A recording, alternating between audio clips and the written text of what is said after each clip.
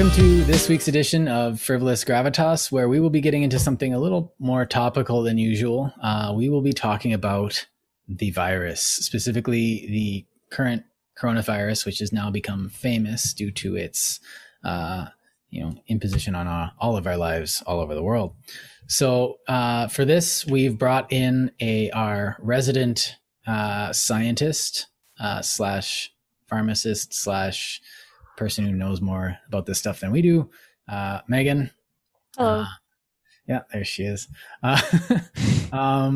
So we don't know if this is going to be covering anything that other channels have covered, or stuff that bigger, more authoritative sources. But this will be a discussion on essentially the basics of what the coronavirus is, what's been done, and our look at the way it's been presented to us, the way we've been dealing with it, as well as our scientific and data literacy with regard to this as well. So I think one of the things that we could start with is start with the most basic aspect of it, and we'll move up the complication ladder. And so I think I'll turn it quickly or directly over to Megan, and I'll just ask the question: what is a virus? Okay, so we can start the most basic form there. So my professors have gotten in fights over whether viruses are alive or not, so I'm not going to go there right now. Yeah, that's a whole other thing. Yeah, I had a student threaten me once too. So anyway, the scientists.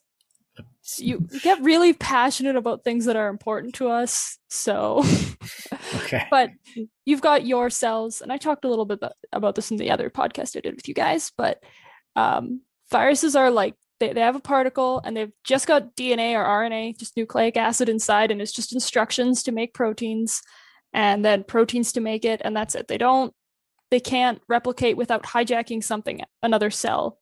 They're just instructions in a box, basically. So that's why don't we call it a parasite? What's the difference between that and a parasite? Some people do call viruses parasites, but because like parasites sometimes can. You know what? That's actually a good question. But a parasite is something that can't live without something else, and like viruses are also kind of like that. But parasites like have life. They have like yeah, they'll be like bacteria, so they'll have like process, like they can make their own proteins out of their DNA, whereas a virus can't make protein. It needs to hijack our systems in order to make proteins. Aren't they on a lot smaller? They are much, much smaller than like anything else. Yes, like if you're looking on a microscope and you're looking at like a human cell, like human cells also vary quite a bit depending on what type of cells, but like your typical white blood cell, you'll see a bacteria. It'll be like really tiny on your microscope field, and then you go zoom in on that bacteria, and then you probably won't be you can't see viruses on light field microscopy, but like you'll go down another like couple orders of magnitude in order to see viruses. They're very, very tiny. And so that's our start. Yeah. Now I kind of asking leading questions here. Is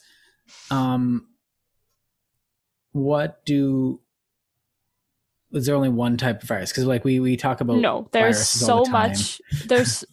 There is so much more diversity within viruses, because there's so many more ways that they can exist. Like you can have a virus that doesn't have DNA; it's just RNA, such as coronavirus. There, I said it.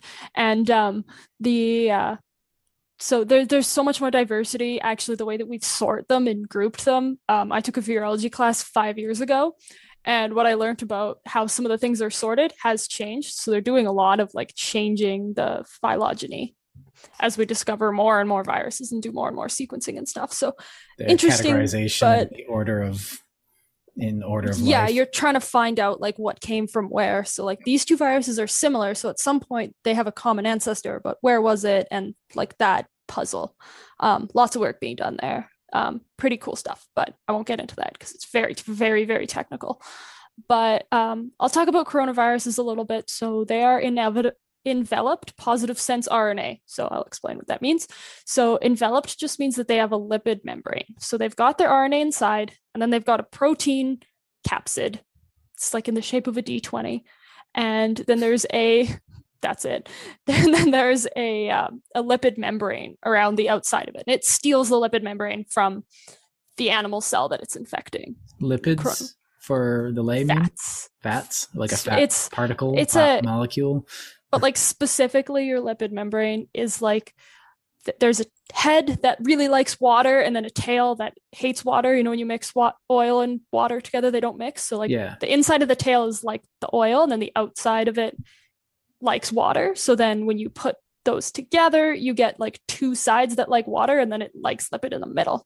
Oh, so then it automatically hydrophobic, right? Yeah, exactly. So that acts as like that's your phospholipid is what that's called. But you get a phospholipid bilayer, so that's why you get like a lipid in the middle. It's a very good way to like separate two things, but things can still pass through it. So and that's another way that like cells can store charge and move around. Yes. Enzymes and nutrients sometimes only get you can create a charge through there and that's actually how your cells generate energy, is by creating like a pH barrier, so it's more acidic on one side than the other, and then you have mitochondria do that too, right? Yep, that's exactly what I'm talking about. Your electron transport chain. Yeah. It's the same thing. It's hard to explain without pictures, to be honest. But so they has the lipids on the outside. So the lipids, allowing it does help. It's where the spike protein. Or sorry, let me try again. But the lipid membrane, it makes it actually less stable. So coronaviruses, like, it can't quite live as long on surfaces and things than other ones, because the lipid will break down quicker than the proteins will. So that's why the enveloped is important. Enveloped is also important because they're easier to destroy with like alcohols, hand sanitizers and stuff. So that's why hand sanitizers are more effective for enveloped viruses than for non-enveloped viruses. Like so that's viruses. Is that related to the UV exposure too? Like ultraviolet breaking them down? Ultraviolet usually affects the DNA directly. So I think UV is effective for both. So it would leave the virus membrane intact, but it would destroy the RNA inside the virus? Probably. I think it would just destroy everything, to be honest. Like, yeah. So, and of course, I can't think of a single naked virus right now. Like, there's hundreds. HIV is one of them? No, I can't remember. Just wait 1 sec. Yeah. There's so many of them, and it's just they're all gone out of my head. And then it just gives me groups. Anyway. Well, while you're looking for that, I stumbled across something neat while preparing for this episode. Apparently, there's a theory out there that the way that cells develop nuclei to store RNA or DNA, I mean, was originally from like a bacterial cell or a plant cell or something that had absorbed a virus, and the virus maintained its membrane. Yeah. Or it was inside a bacteria, and the cell absorb the virus, or the bacteria with the virus in it. So there are some evolutionary components. Definitely some because mitochondria are bacteria essentially. Well, bacteria that we've essentially domesticated into our cells, for lack of a better term, and they can't live on their own anymore. Well, the thing is that they still have their own DNA set, and they're like DNA is like relatively similar to another specific class of bacteria that still can live on their own. That I don't remember what they're called at the moment. I think a common misconception is that viruses are just all bad and we should wipe out all viruses. But a lot of people don't really pay attention to the fact that viruses are part of how we evolve and exchange DNA too. Yeah, I knew it was something obvious. Okay, the naked virus that I was thinking of was polio. Polio is harder virus to destroy. Also, rhinovirus, which is the most common cause of the common cold. So just to step aside on the common cold for a second, it's actually caused by several different types of virus. Like hundreds, thousands of different types of viruses can cause the common cold, including types of coronavirus can cause it as well. So there are people, I worked at a hospital over the summer where we did have a case of someone that had coronavirus, but it was just like one of the ones that give you a cold. So they were in the hospital for something else. But yeah, so there is like other types. while we're on the subject of other types of coronavirus, I also will bring up SARS Part 1, which it's a very similar virus to the one that's around right now. But it's didn't quite get the same spread as SARS-2. There's a few key differences, but why didn't it spread as much? Well, one thing, awareness, but two, it just doesn't spread. It's just not as effective at spreading. It just wasn't as good at it. And there was like some pretty hardcore control measures, and it was found quite early. Like by the time most of the world realized that this was going to be a problem, like there was entire cities in China where everyone had it, right? So, and like SARS was not a huge amount of cases. It was in the hundreds of cases, I think, I want to say. I was still not paying attention to the world when that came out, though. And then there's also Middle Eastern respiratory syndrome as well, or MERS. And that one still pops up in a lot of Middle Eastern countries. It's floating around there, and it's been around there for many, many years. So that one does come up still occasionally. It's just, again, it doesn't spread as easily. So people still get it, but it just doesn't have that ability to spread quickly. So I'll talk a little bit about so we know the virus is a ball and it's got RNA in it. And I did mention the term positive sense RNA earlier, and I did say I would define it, so I will. So it's single-stranded RNA, so there's just one strand. And what positive sense means is that it can be immediately turned into a protein, translated into a protein. So you have your little code, and it's the proper code to just immediately turn that into a protein. Negative sense RNA needs to go through it needs to be turned, it's like the opposite of your code. So you need to turn it into the proper code. So it needs to be processed first, but positive sense RNA, it just goes immediately to be translated. And then once it gets into the cell, your cells, then your cells will start making proteins right away. And then those proteins will process the other proteins essentially, and then make the viral particles out of that. So it's hijacking your system. And then when your system's busy doing this, then it can't do any of its other functions.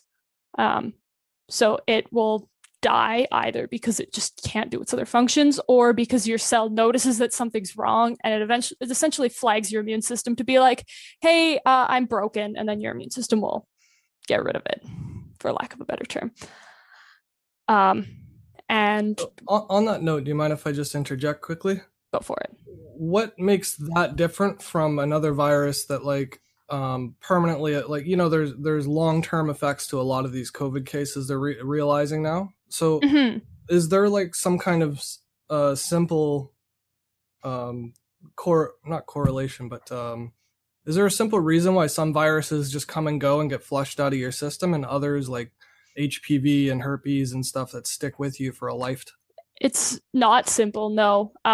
Like herpes are smart. They hide out in your nerve cells, and your nerve cells don't divide, and your immune system doesn't like get inside them, like you can't see inside them, right? So they're smart viruses, and herpes will again start replicating when you're in a period of stress or your immune system's not working well. So like big easiest example is like chickenpox, shingles. So you get chickenpox when you're a kid, and then when you're older and your immune system's not as good, maybe you're stressed about work or whatever, then it can come back as shingles. It seems like it's like a evolutionary thing, because it's because if it's the purpose of a virus is to find matter that it can use to create more viruses, and so the ones that are going to succeed and last the longest are going to be the ones that can find a niche where they can do that most effectively. Well, and one of the interesting things too is, we personify viruses to be like, but well, you said they're looking for strategies. Like by smart, I mean that they like all they do is exist more. That's all. Like that's the only thing. They're not thinking, they're not alive. They just exist more. And things that are successful at existing more because they like found a cool mechanism, we'll call it smart, because we're biologists and we personify the heck out of our viruses and bacteria and stuff because it's cool and it's easier for us to understand. But really everything's kind of just happening, and things that are good at happen lots. So you can kind of liken it to a sedimentary rock. So over time, if conditions are favorable, sediment will become a sedimentary rock just out of like compression and time. But if the situation's not favorable, you don't get more rock or anything like that. You just get less rock, but it's not that the rock is reproducing, it's just the conditions. Sorry about the phone there. Yeah, no problem. You're just popular. I know. He's got so many friends. No one calls me like that. Anyway, it's just like evolution stuff. Like if you're good at it and you're able to make more of yourself, then you do. Yeah, I feel like we could dive into existentialism and spend 6 hours talking about like maybe we're just viruses, but let's not do that and go back to the relation of viruses to people. Okay. Yeah. So COVID will usually infect you. So we'll start with how it gets in. So usually people are infected most often by breathing it in from something. So usually somebody stop breathing. Stop breathing. And so what usually happens is somebody who is carrying the virus will cough or sneeze or talk moistly. And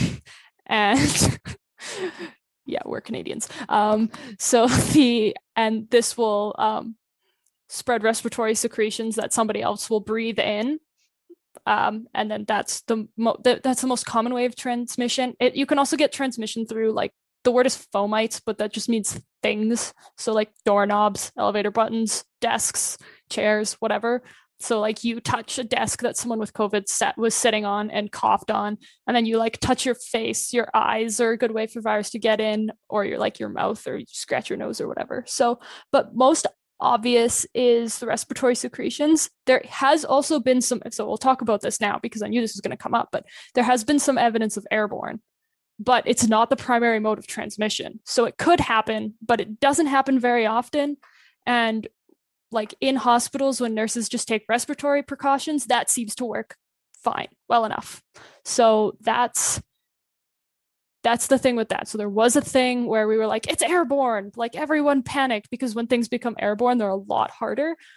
And I guess I'll explain a little bit why. So respiratory secretions have much bigger particle sizes. So we talked about how small viruses are, but viruses aren't hanging around. When you cough, like the ones that are like the ones that are going to infect other people are ones that are in big droplets of like spit and mucus and water. Like those are the ones that are going to infect you and that you'll breathe in.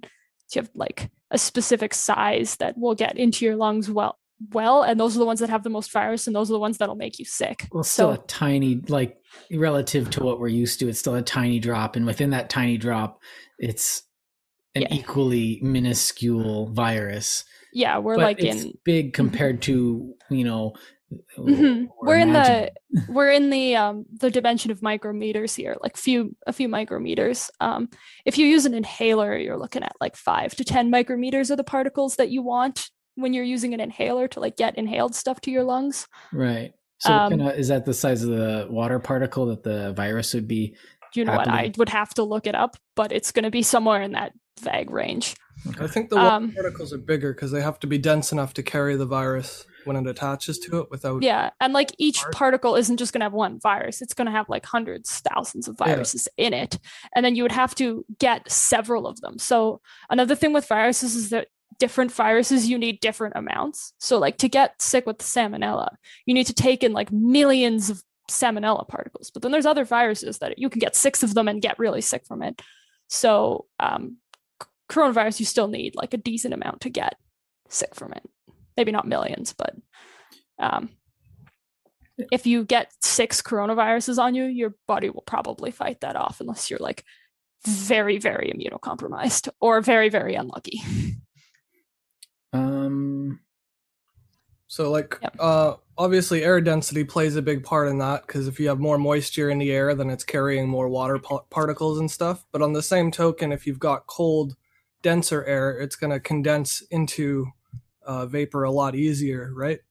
Well, the thing is, there any difference if someone coughs at you and they're 4 meters away, then it might make a difference. But if you and I are standing half a meter apart and not wearing masks and talking at each other, the air conditions aren't going to make a difference unless there's like a wind blowing like 80 kilometers an hour, like crosswind, that might help prevent. But like just at this scale, even if it's like if we're in a desert and then we go to, the Arctic or whatever, like it's still, if you're close to each other and talking at each other, then you're still going to be getting it. So the social distancing guidelines and like meeting people outside, that's been pretty consistent right from the start of the outbreak. So that's still accurate in your view? Yeah, it is, and it's like that like every little piece, like masks and social distancing together, seem to be like enough to prevent most of it.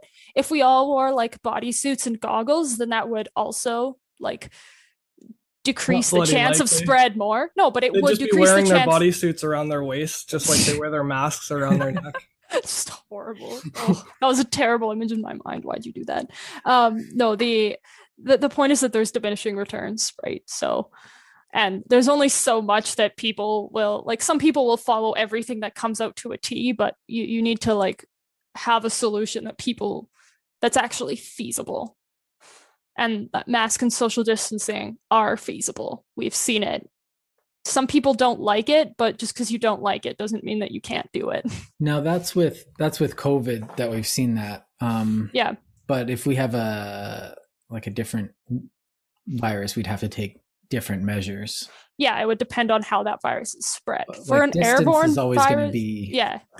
Well, that's the thing. If it's like something like Ebola doesn't spread through respiratory airborne stuff. It's mostly like contact body fluids sort of stuff. Which is why it was easy to set up quarantines. It wasn't quite as relatively difficult. Easy. Still hard, and it still can be quite infective, and it's a very horrifying disease. It like liquefies all your organs. Super messed up. Tragic.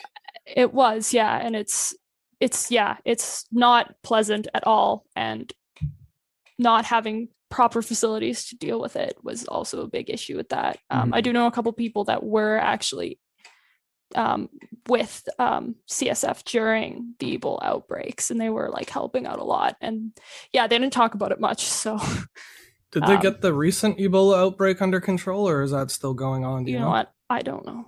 They had a recent one just within the last 4 weeks or so, I guess. Yeah, I haven't beginning heard. of April right now for anybody watching this after the fact. But where was this? I haven't. In Africa. Oh.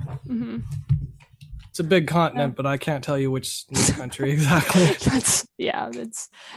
Things definitely get pushed aside because of COVID. Like, have you read an article about the flu this year yet? I read Have you about seen how anything few about flus it? there are. Yeah, like that's pretty much it. But because of the social distancing and masks, there's been less. Yeah, there's been like even like less sickness in like babies and kids.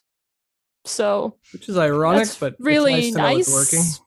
Yeah, well, like like hospitals have talked about there's just less infectious disease. There's still like community acquired pneumonia, but that's mostly just because sometimes you get pneumonia not because you get exposed to something, but because you just aren't strong enough to fight off the thing that you're always fighting off anyway. Well, sometimes it's just from like if you're bedridden, you can get pneumonia and fluid in your lungs just from laying down too long. Well, if you're not swallowing, if you're not able to swallow properly, and then you can get really bad pneumonias from that take lots of antibiotics, which I could talk about a lot, but we'll try to stay on target here. Yeah, I think antibiotics would be an entirely different. That would be its own episode. Yeah, although that would be a really interesting episode. Though to talk about. I will say that like with coronavirus, you can have problems with like intubation and aspiration pneumonia. But anyway, we will continue with before corona. you keep going. Actually, a lot of people, including some med students that I know, are not aware that we've discovered a long time ago there are things that you can do to treat COVID in hospital that we didn't know from the start. Like originally they were just doing the intubation on ventilators and stuff as just a matter of protocol, but they discovered that by proning, by changing the body position of the patient onto their chest, that alone is enough to keep them off the ventilators in a lot of cases. And things like that kind of go under the radar on the news. You don't really hear about how we've actually learned to treat it better. Yeah, I have heard about that from nursing, actually.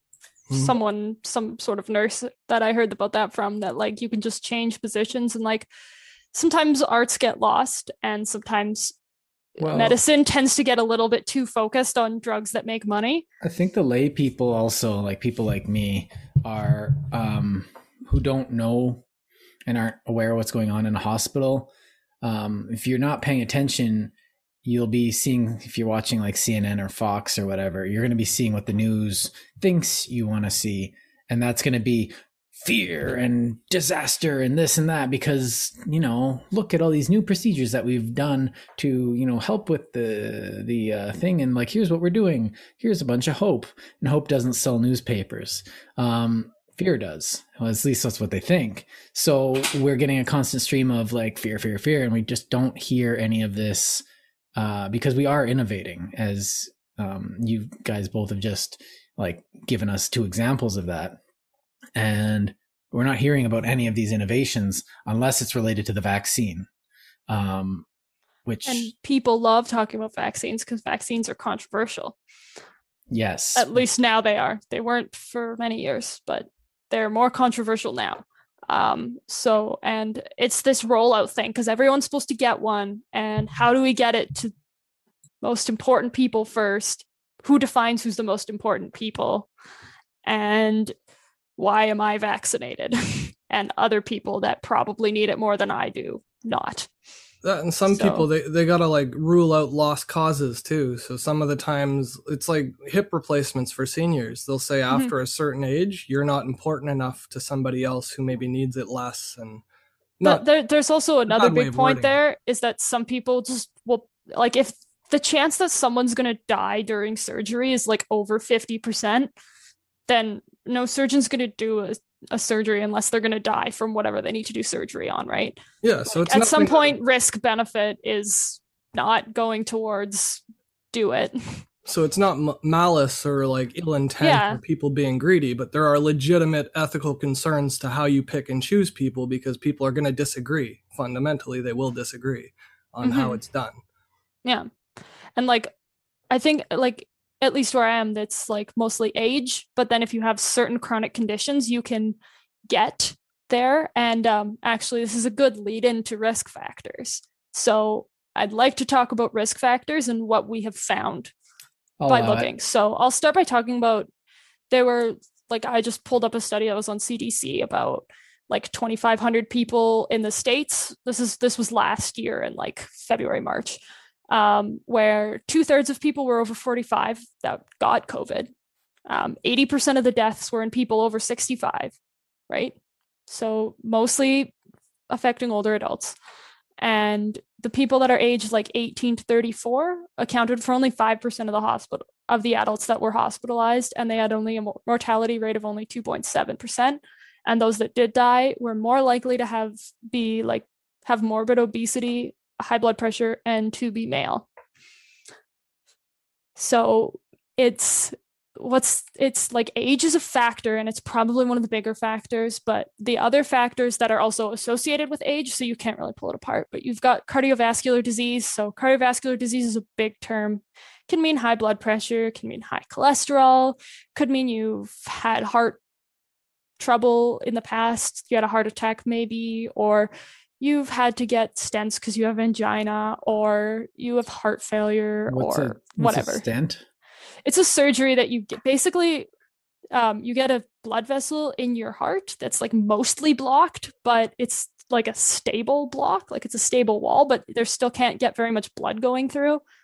So then if you do exercise, then your heart can't quite get enough blood, and then you get angina, which feels like a heart attack. You get the crushing chest pains and all that horrible stuff. You slide the stent into the blood vessel and basically hold it open. Yeah, essentially you just have to, they used to be the old one, they have metal ones and like more fancy new ones that like elute drugs so you don't get clots forming on the stent itself. And then, so they have those, and then it basically just holds it open, and it's kind of like a cure, but it's not, because you still have all the risk factors, so it can happen again. Well, it keeps you alive longer, which is... It does. But like it's a cure for the angina, essentially, but it could come back because you're still living in the same body. And the things that caused it to develop are still there, right? So anyway, cardiovascular disease, that big umbrella of anything that's affecting your heart and your blood vessels. Diabetes is another big one. So type 1 and 2. Diabetes, chronic lung disease, which means asthma, COPD, generally people with worse control. So COPD, in case you don't know, is chronic obstructive pulmonary disease, like 95% or something, like just crazy. Most of them are caused by smoking. Some people smoke 3 packs a day for their entire life and never develop COPD. Some people smoke a half a pack a day for 15 years, quit, and then develop it when they're 65. So it's kind of depends, but smoking is a factor in almost all of them. There's a couple genetic diseases, but I won't get into that. But that's it's important to point out all this stuff, mostly because that test you're referring to happening in the States, over 2,500 people. The States is like uncharacteristically obese, diabetic, heart disease, and middle-aged. The issue with the States too is there's a lot of people that don't have good health care, so they only get treatment for their diabetes and blood pressure and stuff when it's really, really, really bad. So much of these like external factors, they should just be like, fringe variables or whatever. But in the States, any study you do is dramatically disproportionate to the rest of the world just based on its demographic alone, because they sort of hit every one of those checkboxes. I will say that Canada's not terribly different in terms of demographics and like disease, but like sometimes the US is always in a lot of studies. It's always because of their population and the type of society they have, and just their weird circumstances make them in almost every study the exception that proves the rule. I will say that the numbers that read out earlier were pretty similar to what they were seeing in China as well, in the Wuhan region, with like mostly older adults being affected. But no one got coronavirus in the Wuhan region. Oh, sorry. Only like 500 people in China have gotten coronavirus. I'm sorry. Yeah. The data from China are a little bit suspect. I'll just say, like, I did read, where did I put it? That there's been 125 million confirmed cases in the world. It's actually closer to 130 now. I checked yesterday and it was over 130 million. But like, and it makes it like, I will say that not every country has the same level of reporting and is doing the same amount of testing, right? So if you're not looking for it and you don't have the infrastructure to look for it, then you won't find it. So it looks like there's less. So it says 130 million confirmed cases, but there's probably more than double that. Like way, way more people have gotten this virus. It's just they didn't get tested. They didn't have I remember at the beginning of the States, you had to pay to get a test. So like... And the president of the United States at the time was discouraging tests from being done because it looked bad. That was not... shouldn't even be part of the discussion. And it actually turned into ruling and governing the approach to the rollout of the vaccines. And there was all those problems with bad vaccine tests as well. And like... You get a vaccine. There was some like point of care, like fast tests. Some of the fast tests were like not super accurate, but like the thing is, I will say, like, as someone going to school for healthcare, we do spend like quite a bit of time talking about like sensitivity and specificity and false positive and false negatives, and like you get. Like, for instance, there's a strep test that you can get in a lot of places where you can walk into a pharmacy and pay like a few bucks and get a test to see if your kid has strep throat. And they're not like totally super duper accurate. So if they're a negative, then you send the kid for more labs if it looks like they might have it. Like, they will miss some things. So, but you're supposed to understand that before you issue tests. But if the tests don't have good tests on them, then you don't have good data to rely. And then you're not sure how reliable your test is. So and everyone was trying to get everything out so quickly, and there was so much demand for it that things were not being done probably as like. Here, I'll give you an example. If I was to make a new vaccine right now for like, I don't know, some disease that we already have. If I wanted to make a new vaccine today and I started doing research right now, it'd still take me 10 years to get it to market, at least. Why is that? Like. Why don't we go through the workflow there? So like for vaccine studies, so the thing with like the coronavirus ones is they took a lot of stuff from like viruses for MERS and SARS-1 and other like mRNA vaccines have been looked at in cancer research as well. So like a lot of the pre-research was like kind of mostly done already, but like the pre-research is you're studying like the antigen, so what are you going to attack, and the agent itself, so the coronavirus, and you're looking at like epidemiological factors. So like the beginning parts is all like you need to know what you're doing, essentially.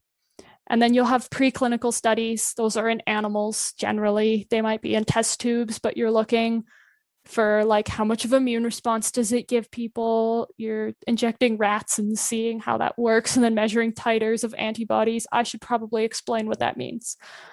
Please. All right, we're going to back up to immunology. So your immune system has two parts: your innate immune system, your adaptive immune system. So your innate immune system includes things like skin and mucus and like nose hairs. cells that you have that just kind of divide up things that look bad. So, and that's not very specific. Passive and active, because like I'll get there. Yeah. Okay.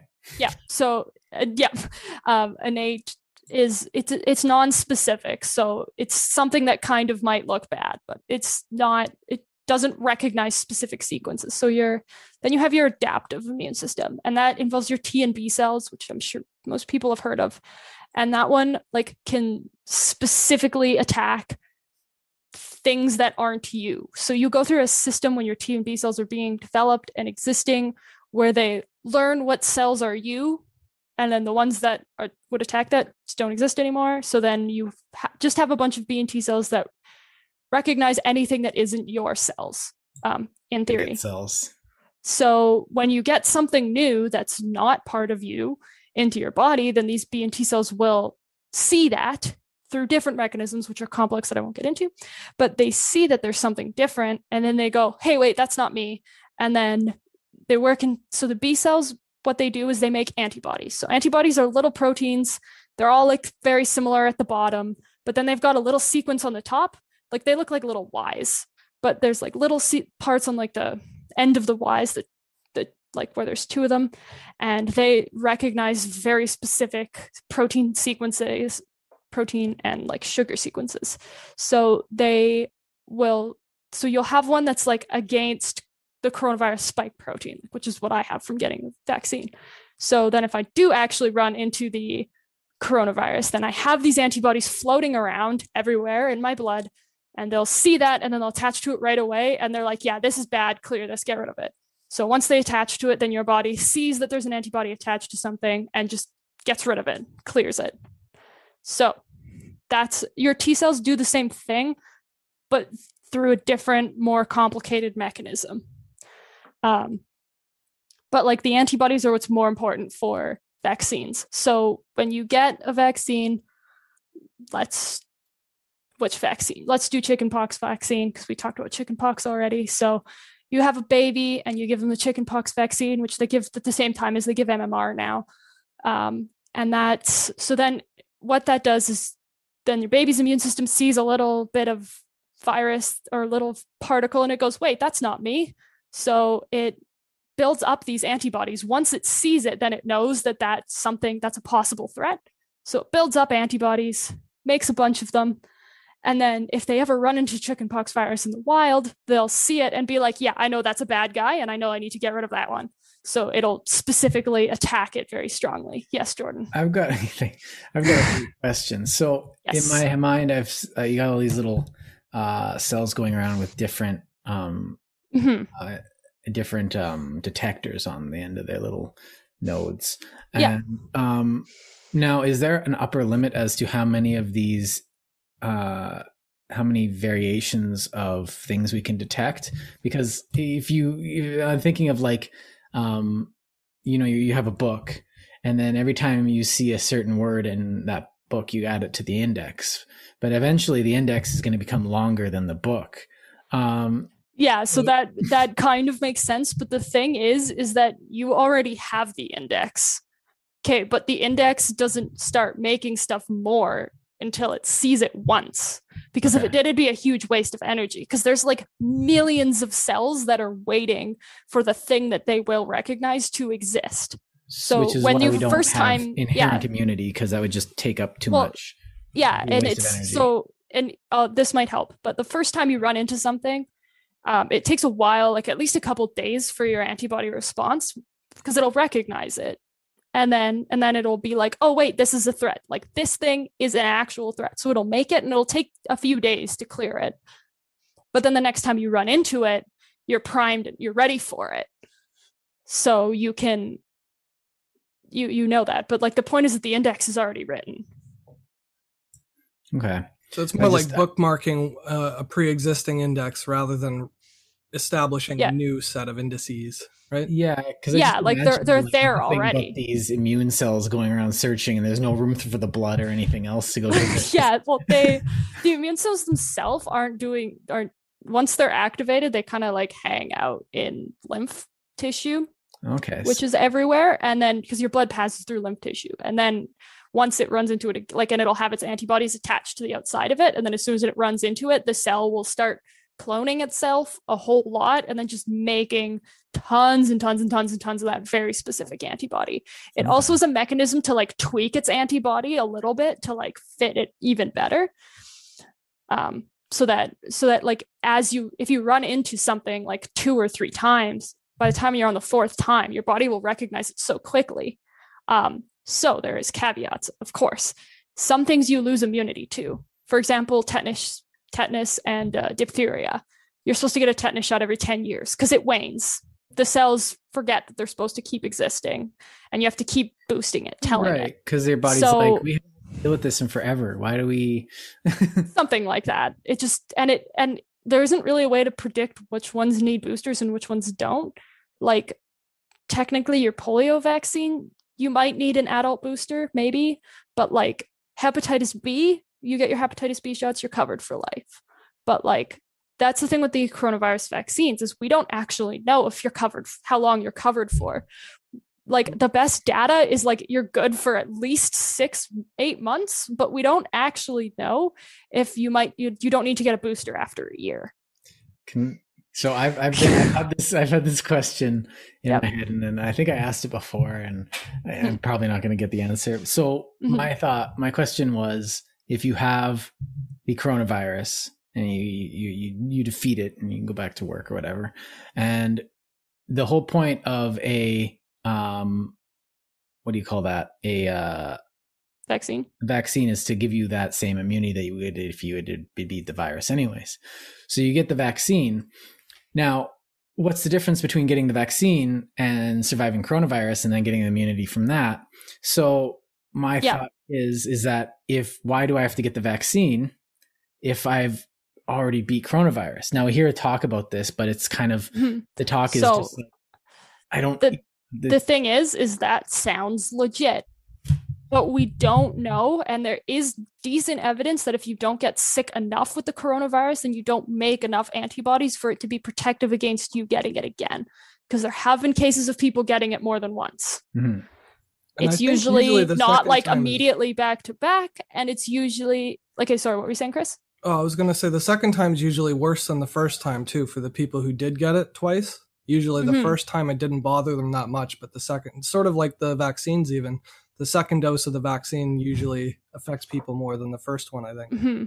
Honestly, mine was the opposite, but I think that I might just be an outlier. But you're complaining about your arm, but yeah, I know. But I was like sick after the first one, and the second one, my arm just kind of hurt. So I don't know what that was about. Maybe that was just me. But the point is that if people don't get sick enough, and this happens with chickenpox too, is if you get chickenpox when you're like 7 months old and you get like 7 spots on your arm and that's it, you probably won't be protected, and you're probably going to get it again, or you'll be able to get it again. So you have to like, because that's if your innate immune system clears it without your adaptive immune system, because I remember I said it takes like a few days for it to get going and your B cells to realize like, oh, I'm up, this is mine. Okay. Then if you clear it too quickly and it just doesn't have the time to mount that big strong response, then you won't be able to recognize it next time. That's another reason you can get the cold over and over again. It's also because they're like different species, but like you can get sick with some things over and over again. Yeah, because they used to say like, you've never had the same disease or the same cold more than once when we were a kid, and we always thought, whoa, and then they would use that to explain like basic evolutionary biology or something. Mm-hmm. But like, for instance, if you get hepatitis B, you can clear it on your own, and then you don't need a vaccine. Neat. That's a thing that can happen. But like, we know that because we have years of science to prove that, and we've we've done this research. Hepatitis B has been around for so long, and we've known about it for quite a while. So, but this is the thing with the coronavirus. We've still only really been studying it for a year and a half, right? So we just don't know the answer to these questions. So we're taking the more conservative side of it. Yeah, I think that actually does answer my question so quite well. But then again, so you get coronavirus, and then you get the vaccine, and then you double up. But then I guess that begs an ethical question. If I get the vaccine, especially someone like me who's self-employed, I work from home because of the coronavirus, and then and I'm young and healthy, why would I get the vaccine over someone who's, say, I'm that dose is not going to someone who might possibly need it more? Another point with that is even like the age specific things, like most 5-year-olds, between all 5-year-olds, they're like relatively similar, right? But then if you look at all like 75-year-olds, they're quite different. You've got a huge variation of like amount of activity they can tolerate, like amount of like every other function, right? Because as you get older, you become more diverse, right? You've lived that many years. So even doing it by age alone is like kind of complicated, because like if you have one 75-year-old that's like maybe not working anymore, but they're still like active, they have a garden, they're like getting up every day and doing this, and they're maybe on 1 or 2 meds, but then you have another 75-year-old that's like gets breathless from walking around the house, and they're on like 15 meds or something. Like they're not the same. So, but then it becomes so complicated that at some point you have to just make distinctions. And how do you do that without being racist? Like if there are certain groups that are more predisposed to it, and like how do you figure out whether those groups are predisposed to it because of their poverty, or because they live in high density urban areas, or whether it's actually a genetic thing with their ethnicity that's causing their predisposition to catching it. Live next so we're definitely dancing around something right now. So I'm just going to talk about it because I was looking at Manitoba. So Manitoba is offering, the way that they're doing their vaccine rollout is it's by age, but then they also have different ages for their Aboriginal community. So it'll be like, for example, I don't know what's actually happening. It'll be like 60 to 7-year-olds can go, and Aboriginal people from 40 to 60 can go too. So is that a problem? Because it is affecting people of Indigenous descent more often, but is it because like it's definitely affecting people living on more remote reserves for several reasons? It's that like they're living together, there's more poverty, there's sometimes healthcare is quite far away. For instance, I knew a person that lived on a reserve in one of the territories who was telling me about how they only have a dentist in town once a week. So there's only dental work once a week on one afternoon. So it's completely different the way that they receive healthcare. So they were getting hit pretty hard. So plus they get national healthcare that doesn't affect it. That just affects funding, really. Oh, okay. And it does affect drugs as well.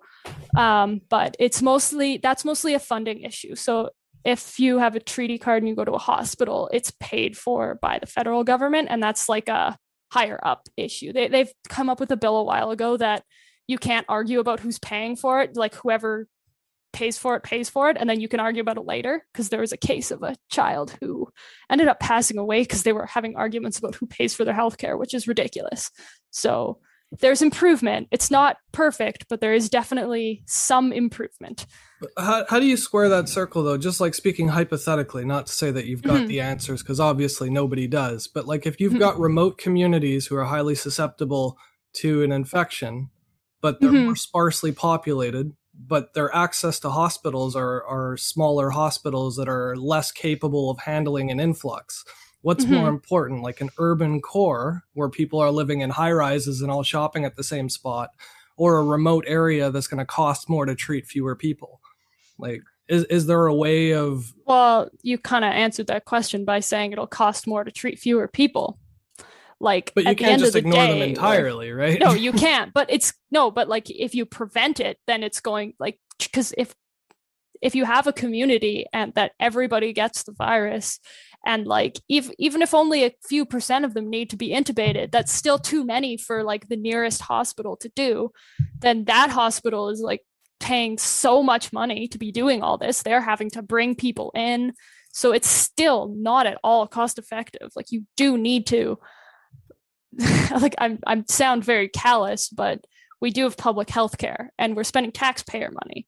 So we need to be on top of what we're spending. But anyway, that's a different discussion. I feel like a lot of that is also there might be some political motivations it's also for this as well, which I don't really want to bring up. In these matters are like a lot of what we did to set up the healthcare system was from lessons learned before we had set up the healthcare system. And now, but the thing is, we didn't learn all the lessons, and now we have some lessons that we're learning right now that, and honestly, it seems like some of the lessons that we had learned before have saved a lot of people's lives in this last 2 years alone. But we're sitting here going, well, it could be better, or, it's terrible or something. But either way, what we need to do that to actually fix it would have long-term retrospective studies on this.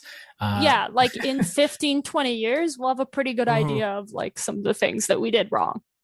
But the other point I wanted to bring up is they are trying to cause, we also are trying to like have there be the least amount of death as possible from this virus, and like suffering, being in hospital for long periods. And in a population that is living in like relative poverty, that has some of those risk factors that I was reading. I didn't even finish it. There was also chronic kidney disease, obesity, and smoking. Those were the other ones that I didn't actually mention. But in a population where these chronic conditions are at a higher rate, and all the other factors we talked about, like access to healthcare, then they're definitely going to get hit more. And we can't, like, that means that there's going to be a higher rate of people suffering. So we need to intervene, because what's healthcare for if not to relieve giving suffering? Those people vaccines first will save everyone more money in the long run.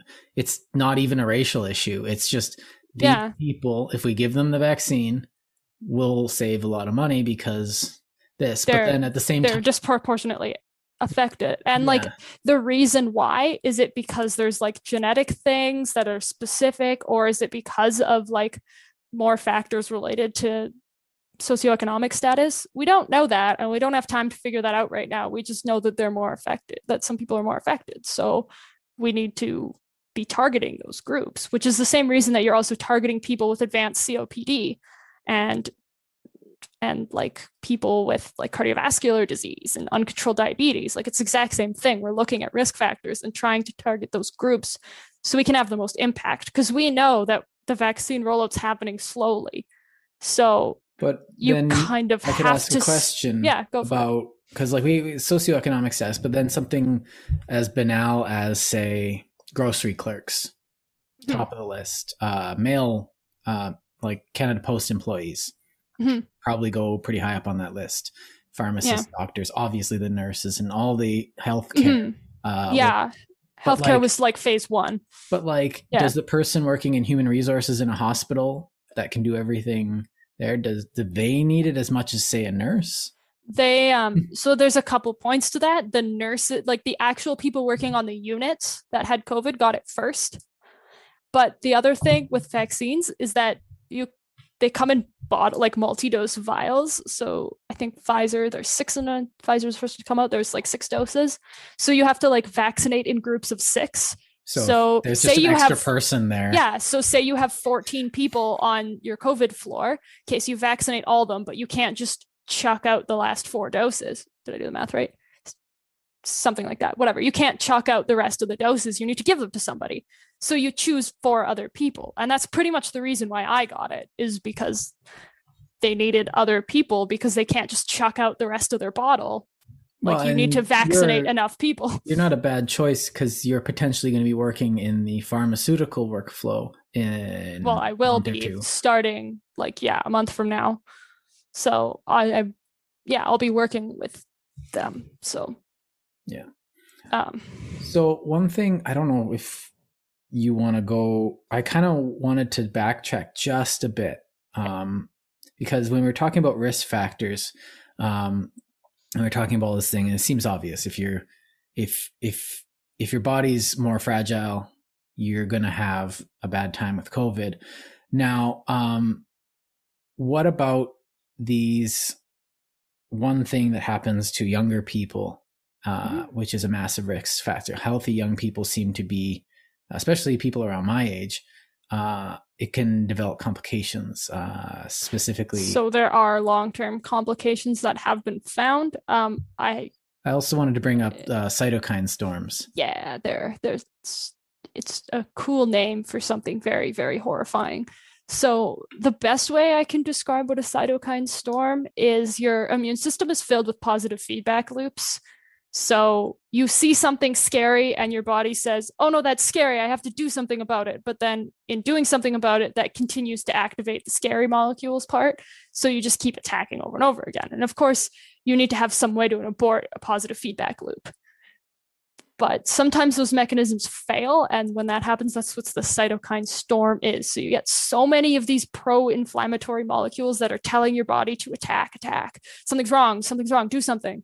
And basically it just runs out until you die. And that has happened with coronavirus. And it happens with other viruses as well. But it is a thing that can happen.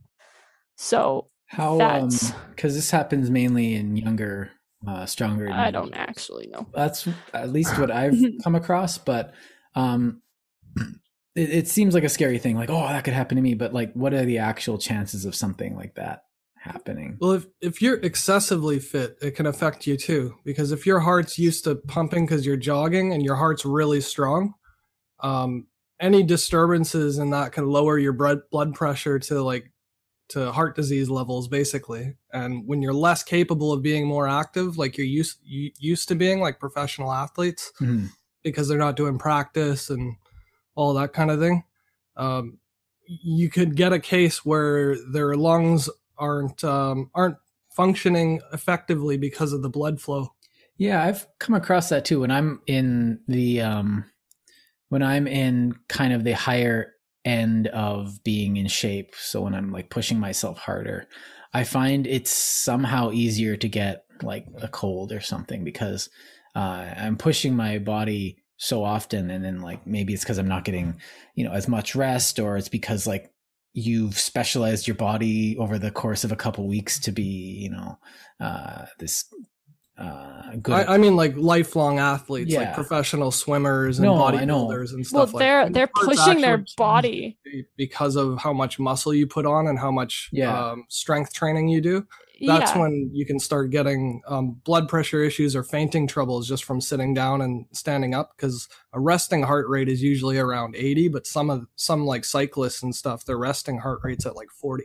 Yeah, I was having problems with that when I was living in Ottawa, and I was cycling a lot, and I actually had to slow down, and because I was actually unable to maintain enough calorie intake to even the thing is, even if you are eating like 10,000 calories a day, I think that's what Michael Phelps was eating, but even if you're doing that, you're still pushing your body in a way, so it's still going to have effects, like for sure. And just responses to cytokine storms, it kind of happens all over the place, like it's just random bad luck. Yeah, I think so. I'd have to read more into it. So that seems like a risk factor that you really can't control, and you shouldn't should we even be taking that into account? Well, the thing with risk factors is that the risk factors, they're not a determination. You can be a person that has cardiovascular disease and diabetes and a lung condition, and you're obese and you smoke, and you could get coronavirus and be fine. Like, they're factors, they're not guarantees. They're just raising the percentage chance that you're going to be hospitalized. So that's an important distinction too, is like, because I've seen people that are like, well, I have diabetes, I can't go out. And it's like, well, just it's very hard to wrap your head around statistics. They're not obvious. This brings us to actually a point that I think we wanted to get into was that of, because we have all the statistics and we have all these numbers floating around everywhere, and we're like, this number of people did blah, blah, blah, and they don't really actually mean anything. When someone tells you like 43 cases of coronavirus in this town, like just yesterday, and it's like, oh no, wait, what effect? Like, how does this? What effect does this have statistically? Like, you can't just take a value and in a vacuum and have it be useful. You need context. And even saying something like you have a 2% chance of getting coronavirus and going to the hospital, like, it's so hard to know what that means. Right. So I feel like we're pretending as a society that we're actually data literate when only people are. And you can make something look very sciencey.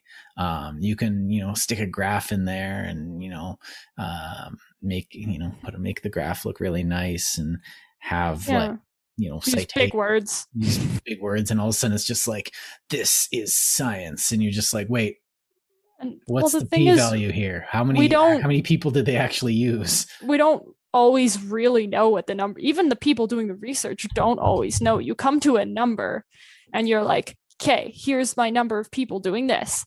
And but we don't really know what it means overall. But we do know the constraints, and they're not reporting the constraints to their numbers, and that really bothers me as a scientist. Like, they're not saying we got 41 people and 40 of those 41 people in the city were all at the same party. That's totally different from 41 separate individual people spread all across the city. Yeah. We're talking about something that spreads exponentially. Knowing whether or not they all caught it in the same spot really matters when you're talking about exponentiation. Well, it's not just and that the only time it seems like the only time that they do report that is to like shame people.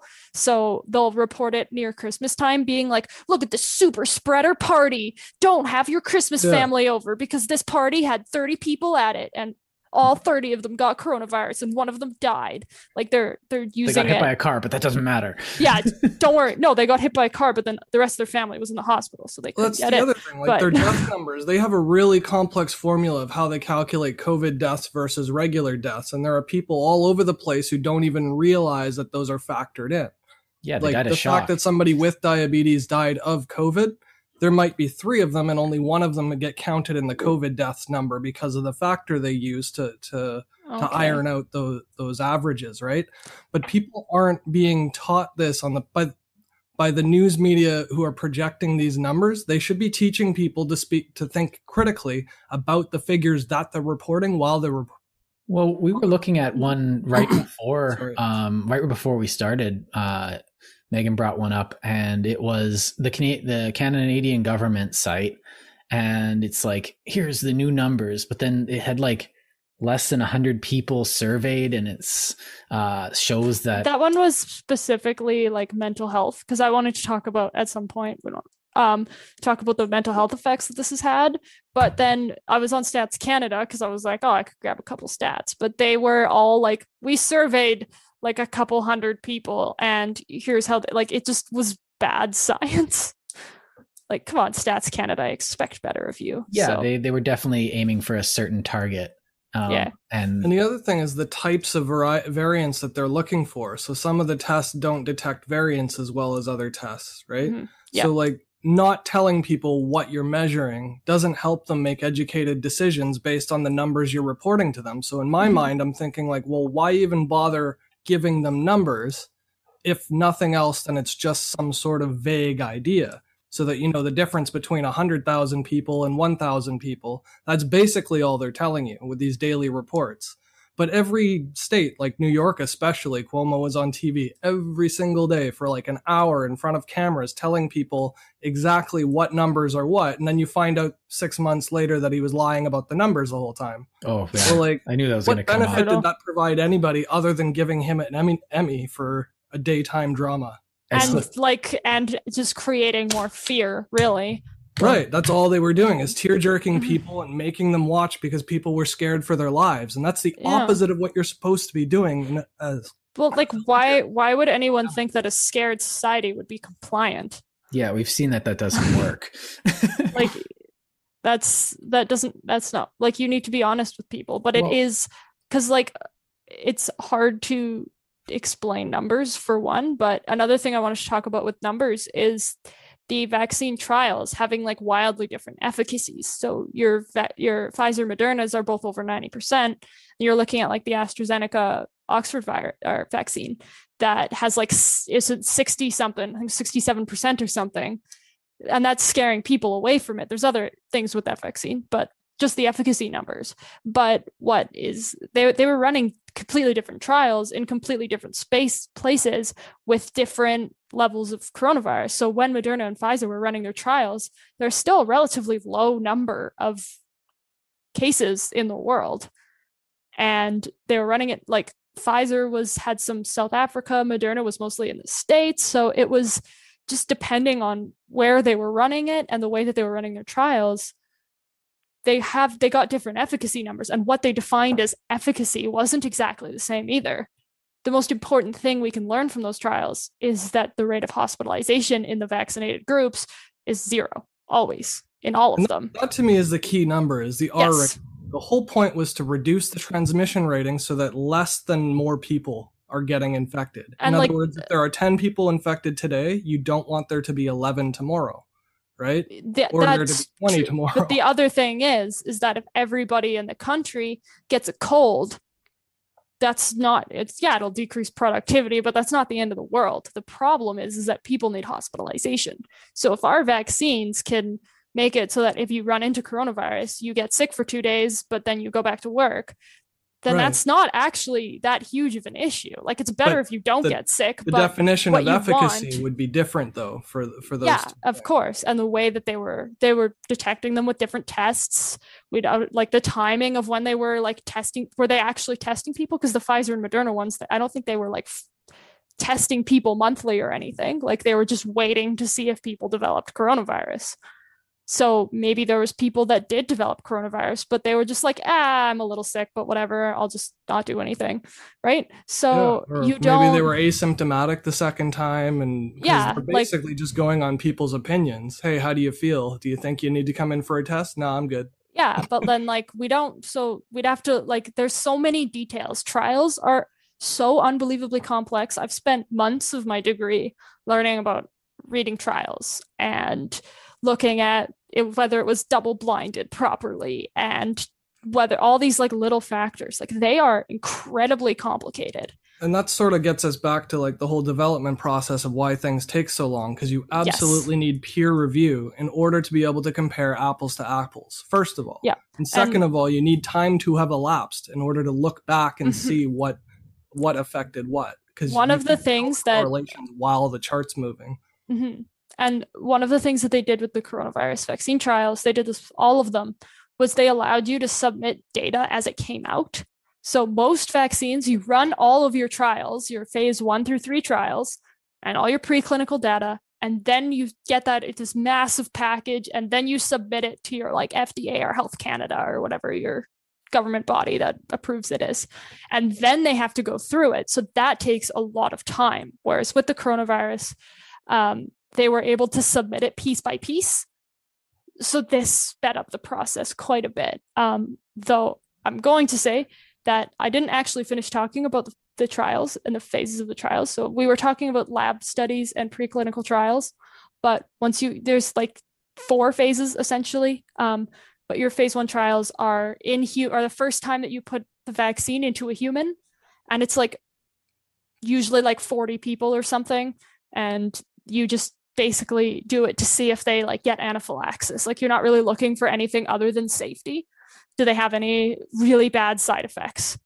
And then once that study is complete and written up, then you go and do phase 2. And I think they were kind of running things concurrently a little, and their phase 2 was looped into their phase 3 as well. So they took some liberties to allow things to go faster. But your phase 2 trials, you're looking at 50 to 500 people usually.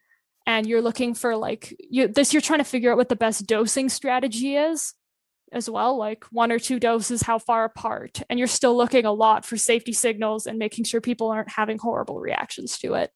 And storage and administration and all that kind of stuff, because you're invariably going to come up with other factors like nursing or education for how to keep things below a normal temperature. And yes, I'll get into that in a moment. But yeah. the phase 3 trials is when we get like thousands of patients. And usually vaccine trials have like a couple thousand at most. The Pfizer trial had over 40,000, which is like ridiculously massive. So they were did tons and tons of people. And it's in the phase 3 trials that you start looking for efficacy. Because you don't, in the early trials, you're just making sure it's safe. But in phase 3, when you are looking at efficacy, you're obviously still looking for safety and all the other signals as well. I did mention phase 4 trials. They're post-marketing. So they're things you do after the drug is to market. And those are sometimes in like regular people, not people in trials. Because it's hard, like when you're in a trial, they'll be like, they won't have people with like too many comorbidities, but some of the trials tried to do a better job of like bringing in people with autoimmune diseases and people with like well-controlled HIV and things like that. And there's another aspect to it too. Just to point out, not to say that you missed anything, but with those, they're also reevaluating the way that they were testing before, like the way they calculate their preclinical trials. They're also looking at changing those diagnostic figures, or basically the meta-analysis of their abstracts. They also have to change and adjust as the trials are continuing on regular people. Because if you see one sign, let's say the blood clot thing, suddenly that makes you have to put an emphasis on tracking blood clots for all people going forward, just in case, right? So part of the trial process is also reinventing the assessment process. Mm-hmm. And like there's another issue with sometimes the blood clot, like you don't have enough people to detect if it actually causes blood clots. If you have an event that's so rare, it happens in 1 in 10,000 people, well then to see if it's like true and find the real rate, you need to try this out in like tens of thousands of people. So sometimes rare things just kind of either get missed, or we find one person in our trial that had this, but we don't know if it was from our drug or from this. So things are hard to track. And like science is hard and it's complicated. So scientists are doing their best, but like things get missed and then things get picked up by the media. Then the media tells people things that are not necessarily true. And it's not always because they're malicious. It's sometimes just because they're trying to make a story out of it. And it gets filtered through politics. So it's, how does this affect this identity group or that identity group, when it's like they're people, it's a coronavirus. Well, and like the states is really bad for saying things like this red state has this much coronavirus. And I'm like, I don't care what party their senators from, like how many people are suffering. Like, but they also had politicians saying not to give vaccines to blue states because that's screwed up. Like that's really messed up. Just let people die because they believe in something different. Like, that's there was so many like counter ethical events that happened through the states. So like I was standing on my head basically the entire last year, just unbelievable what they were doing, like promoting bleach injections to clean your insides. And I will say that Donald Trump doesn't know anything about medicine. And in his Donald Trump way, he was like, I'm not a doctor. I don't know. Well, you shouldn't have said anything at all. But the news reported it and repeated it over and over and over again. That's the problem, really. Fox and CNN and like instead of taking the time to teach people the complicated thing like numbers and math and how to read what they're being provided. Well, like information wise from the media companies, instead of teaching people how to hear what they're telling them, they're over and over and over again reminding people of things that are insane. Well, and this is kind of also the other corruption of it, because right now you're getting faculties and universities who are supposed to be teaching exactly that as part of their curriculum in anything. So you're an artist. How to critique art. Like, how do you know what's good art and bad art while you make art? How do you look at art as well as how you make art? While you're in journalism, well, you better know that. You're in science. How do you know if a something is real science or bad. But then they're like, well, the first thing you need to look at is to see whether or not they make a diversity and inclusion statement in the abstract. It's like, are you kidding me? Well, if they don't mention women, it's like, this is about prostate cancer. Yes, but what does it have to do with women? It's like, what? So now everyone's having to, they're being taught that the way to way to be critical about such things is just to find out how it's problematic. You're taking shortcuts. Like, is this problematic, rather than like actually digging into the meat of it, which is way harder. Or we admit especially there's in so much to science. discuss. Like, it's so complicated and so varied, and there's so much for us to actually discuss. But the only thing you see on TV or read in the newspapers is the inconsequential BS and lack of reporting of data. Like, that to me is the bigger problem than the way things are being rolled out just as an emergency procedure. It's way more important to me that our media has failed us epically over the last year. yeah. Like, we, as a society, rely on them for information and general public awareness. We rely on them entirely. And on the other side of that, I feel like there's also this the cult of ignorance is kind of coming back, where you get, it's okay, my ignorance is just as important as your knowledge, and you get people who think that they know the answers because they've been watching the news for so long. So you get this not even just the understanding of how to do the media, but understanding of what it is to actually think about things too. And that, or I don't need to know, I'll just do what I always do. And, this people being okay with being ignorant, people being okay. Well, the experts don't actually know what they're talking about. And that's that kind of like, I guess that would be like a right-wing cynicism, where you get, the experts don't know. I'm just a farmer. I know everything I need to know about life right here in this shovel. It's like, well, there is a zen to that. Yes, you are right. But there's a lot more to life. And an expert is, an actual expert, not like a CNN expert. There's a difference. It's someone that's put the work in order to become an expert. And they're an expert and a master of their craft, be it science or architecture, whatever, for a reason. And that demands the respect of attention. But it also demands the respect of another expert going, I don't know, let's have a discussion. And when you only have a couple talking heads and with a who aren't actual experts, with a predestined end to that conversation, which happens in, like, I guess, again, stop watching the news. But then you go on YouTube and you can find scientists discussing, their findings with each other, going, I don't know. And then they come to like okay, well, we've had a good discussion. We learned a bit. We'll post our notes and our citations down below. And that's an actual discussion. To me, what's really offensive about this is that people are withheld from the information. Like, they're not even allowed to go look up journal articles because they have to pay for a membership from a scientific journal. That bugs me. So they rely on the news media to report on someone else's study, but they won't let everybody read the study, except for select studies that they post on the government website.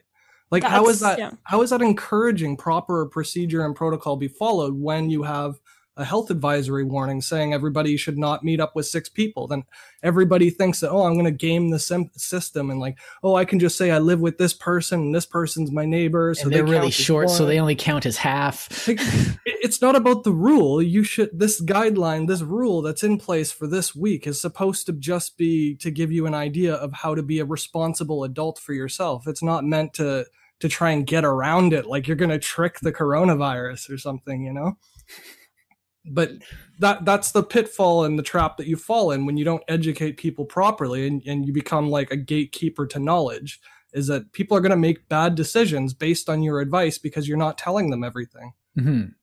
And sometimes it's not just that you can't access the information without paying, is that, like, I'll find really interesting paper that talks about how to prevent the spread of coronavirus, and I'll send it to like my friend who graduated high school and hasn't done any post-secondary education, and they'll be like, what the heck is this saying? Like, because there's so much background knowledge to reading medical journals and medical things that like even people in the field don't even follow it, to be honest. I mean, we have a responsibility to figure out why we don't understand and still use the information, which I did say we have a responsibility and we should be following that. And if you're not, then you're bad at your job.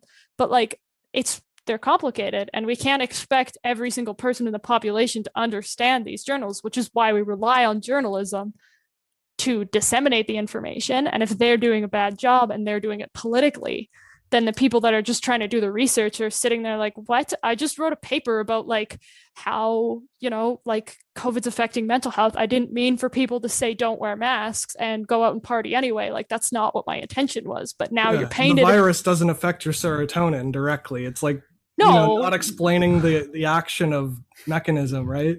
Yeah, it's the sedation that causes the depression and serotonin problem, not the virus itself. But like explaining that to people should be the journalist's job.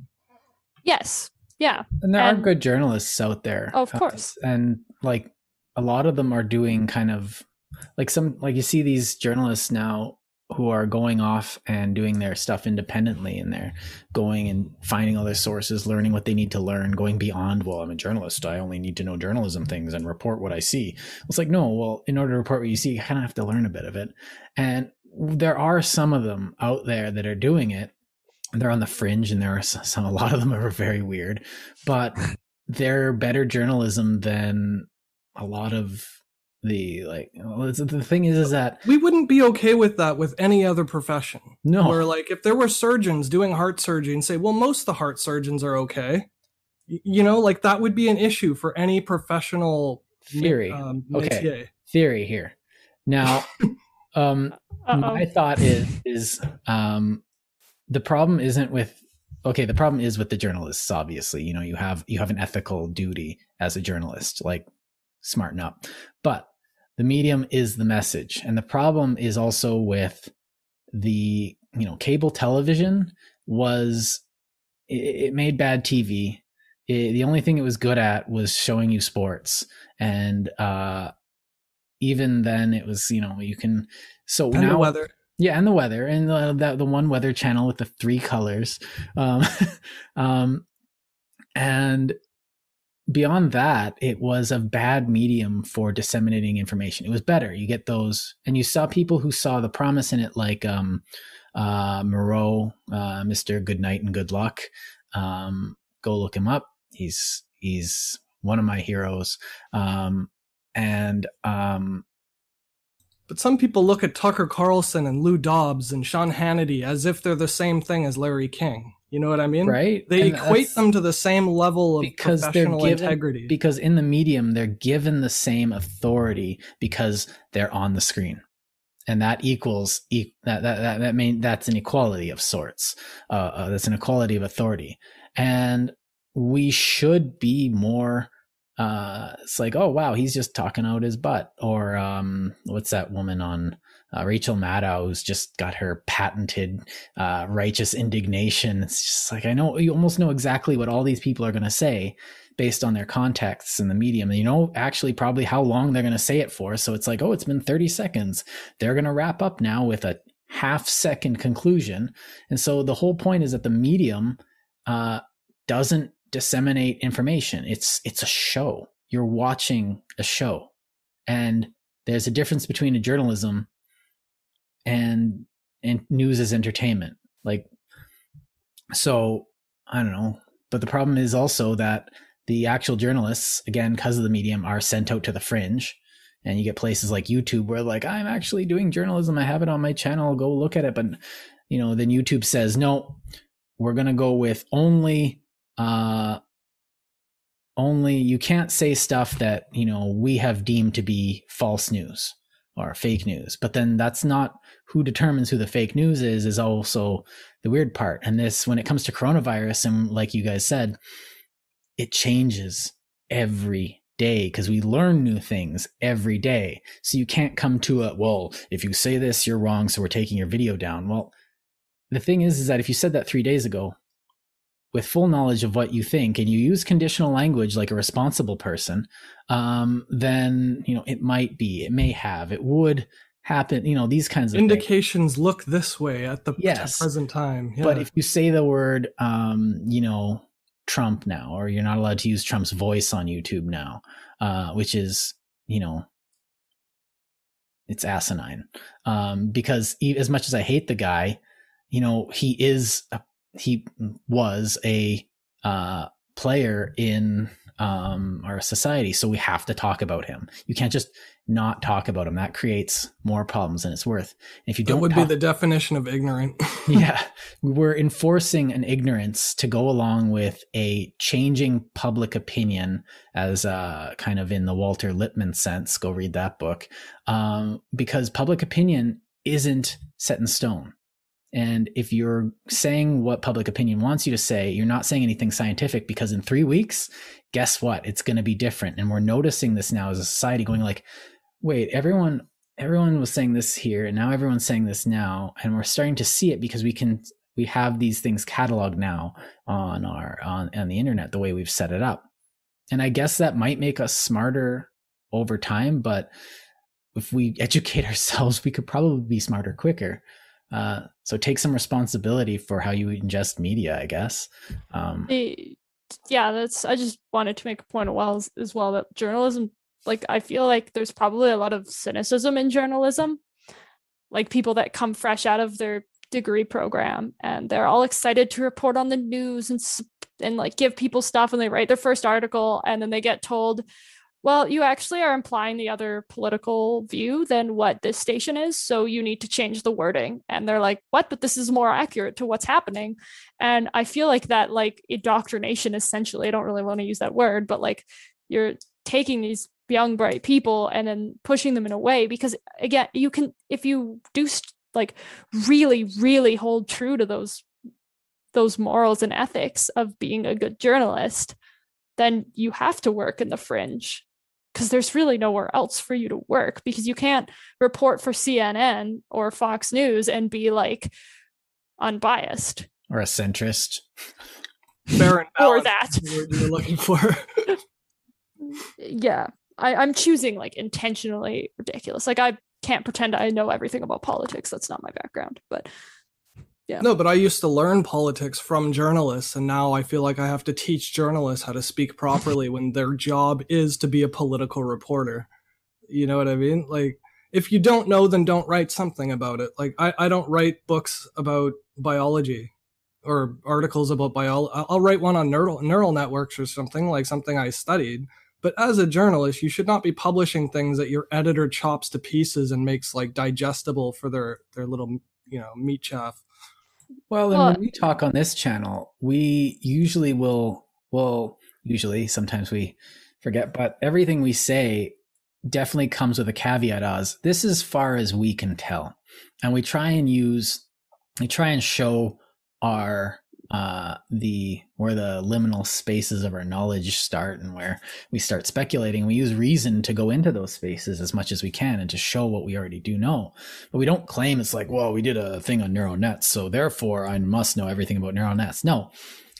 After doing that neural net episode, go watch it. I now have an understanding of what that technology is. That doesn't mean I can build one. That doesn't mean I can, implement one. But now I'm hopeful that there's this technology out there that I now have a basic understanding of is, something that shows promise for our society. So, and this goes to bring it back to the coronavirus.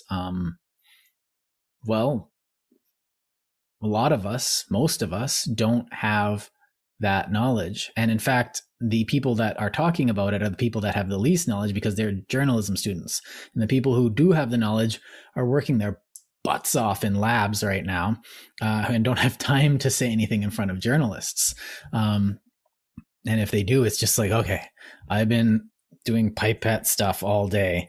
And the other thing too is that scientists use conditional language a lot because you don't know the answer. We're like, yeah, we think that, this will probably we think that you'll have to get a booster shot after maybe a year, but we don't really know that yet. And the journalists are like, everyone's going to need a booster shot after a year. Like because it's really, really hard to portray scientific information when we're not we don't know all the details. Well, imperative tenses are sexy. Well, and people want answers, and that's not wrong. It's not wrong to want an answer. Do I need a booster? It seems like an easy question, and people want an easy answer, and they're looking for it. And if you're making a show rather than news, then you're going to give people an easy answer, but it might not be right. I think a good answer is a more refined question. I don't think there's anything wrong with answering somebody, I don't know this, but I do know this, and this is why we don't know this. Like, that's a better answer than telling them the wrong thing just for expediency's sake. Well, because an answer is an end to the discussion. Okay, good, period. But life doesn't work like that. The discussion never really ends. And so the best way, I guess, and I like how you put that, it takes you down the right track instead of ending the sentence. I like how you put that, though. Better. I think there are ways to be honest about our own ignorance. Like, I don't think they're mutually exclusive to say just because I don't know something, I don't have any answers for it. Like, we know a whole bunch of things about viruses in general. The fact that we could apply mRNA vaccines towards this type of virus just implies that we had some prior knowledge to how viruses function and how RNA works, right? So it's not that we came from nothing, but when they're discussing the vaccines and the rollouts, they don't mention ethics. And if they do, they don't propose any active solution. They don't mention the data procurement. They never talk about the bias of the studies. Like, it should be reminded every single time they have efficacy rates shown on TV that they're produced by the suppliers who stand to profit a huge ton of money from taxpayer-funded research to produce and sell this vaccine. Gallup is a business. The proof of that is they were refusing to give out the intellectual property for it. They didn't want outside companies producing their vaccine. Yeah, I just found the mRNA sequence for, I don't remember which one, I think it was Moderna. They posted it. It was a couple weeks ago. Yeah, it's a week on ago GitHub. Or something. Yeah, I found it. I looked at it. But they were there trying was a to lot stop of letters. people from seeing it. Yeah. And they're still stopping people from producing it. And their only reason for that is a profit motive. Now, to me, that should be on the news just as prominently, if not more prominently, than daily numbers. Because daily numbers are meaningless. That's important. And stuff like that, it doesn't take a Pulitzer Prize winning journalist to figure out. That's stuff that everybody cares about and everybody wants to know about that they're not reporting. And the thing is, they assume you know that. They're like, yeah, if obviously Pfizer ran Pfizer's trial.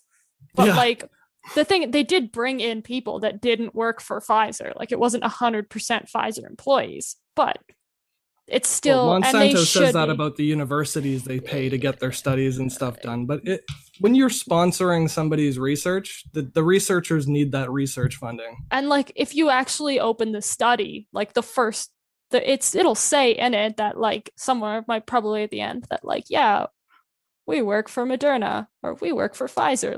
They'll say it. It will be in there because nothing could be published if they don't declare that there's conflict of interests. But they kind of and you'll see studies now, even in not related to coronavirus, just random other studies that are comparing two drugs, and then you'll be like, oh, well, this one works for Eli Lilly, who produces one of the drugs used in this study, so that's pretty sketchy.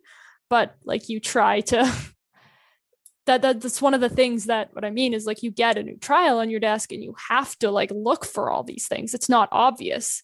There isn't there's lists and guides of how to read studies, but again, it's complicated.